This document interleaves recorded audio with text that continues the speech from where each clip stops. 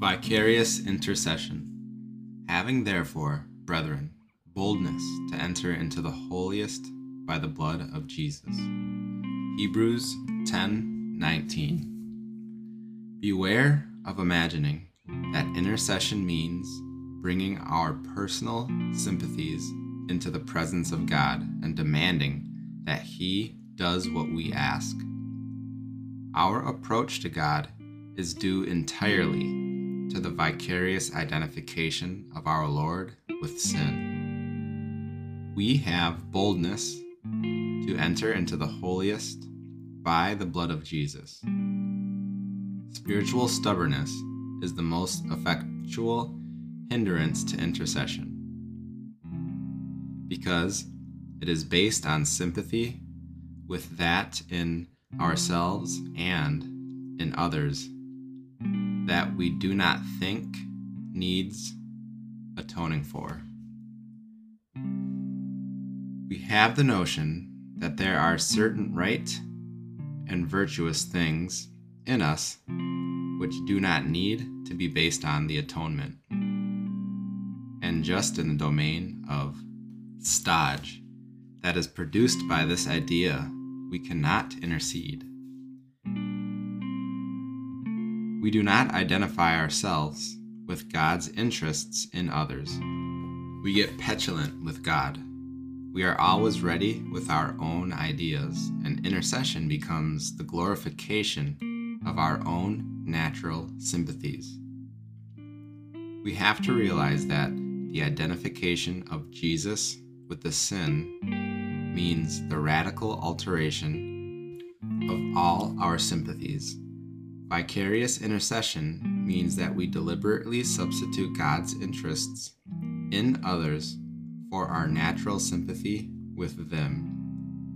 Am I stubborn or substituted? Petted or perfect in my relationship to God? Sulky or spiritual? Determined to have my own way or determined to be identified with Him?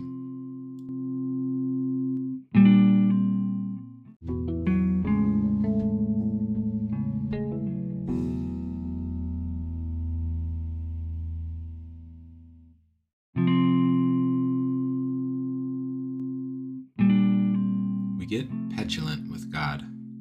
We are always ready with our own ideas, and intercession becomes the glorification of our own natural sympathies.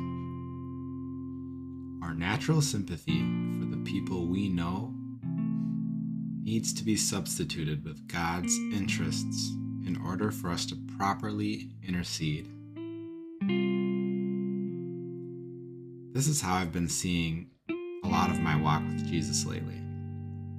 As I'm going through the day and encounter an opportunity to substitute an attitude I am in or a thought process I'm in the middle of, I can say to myself, okay, this is not working out. And it feels counter to God. So, Holy Spirit, take over. Show me.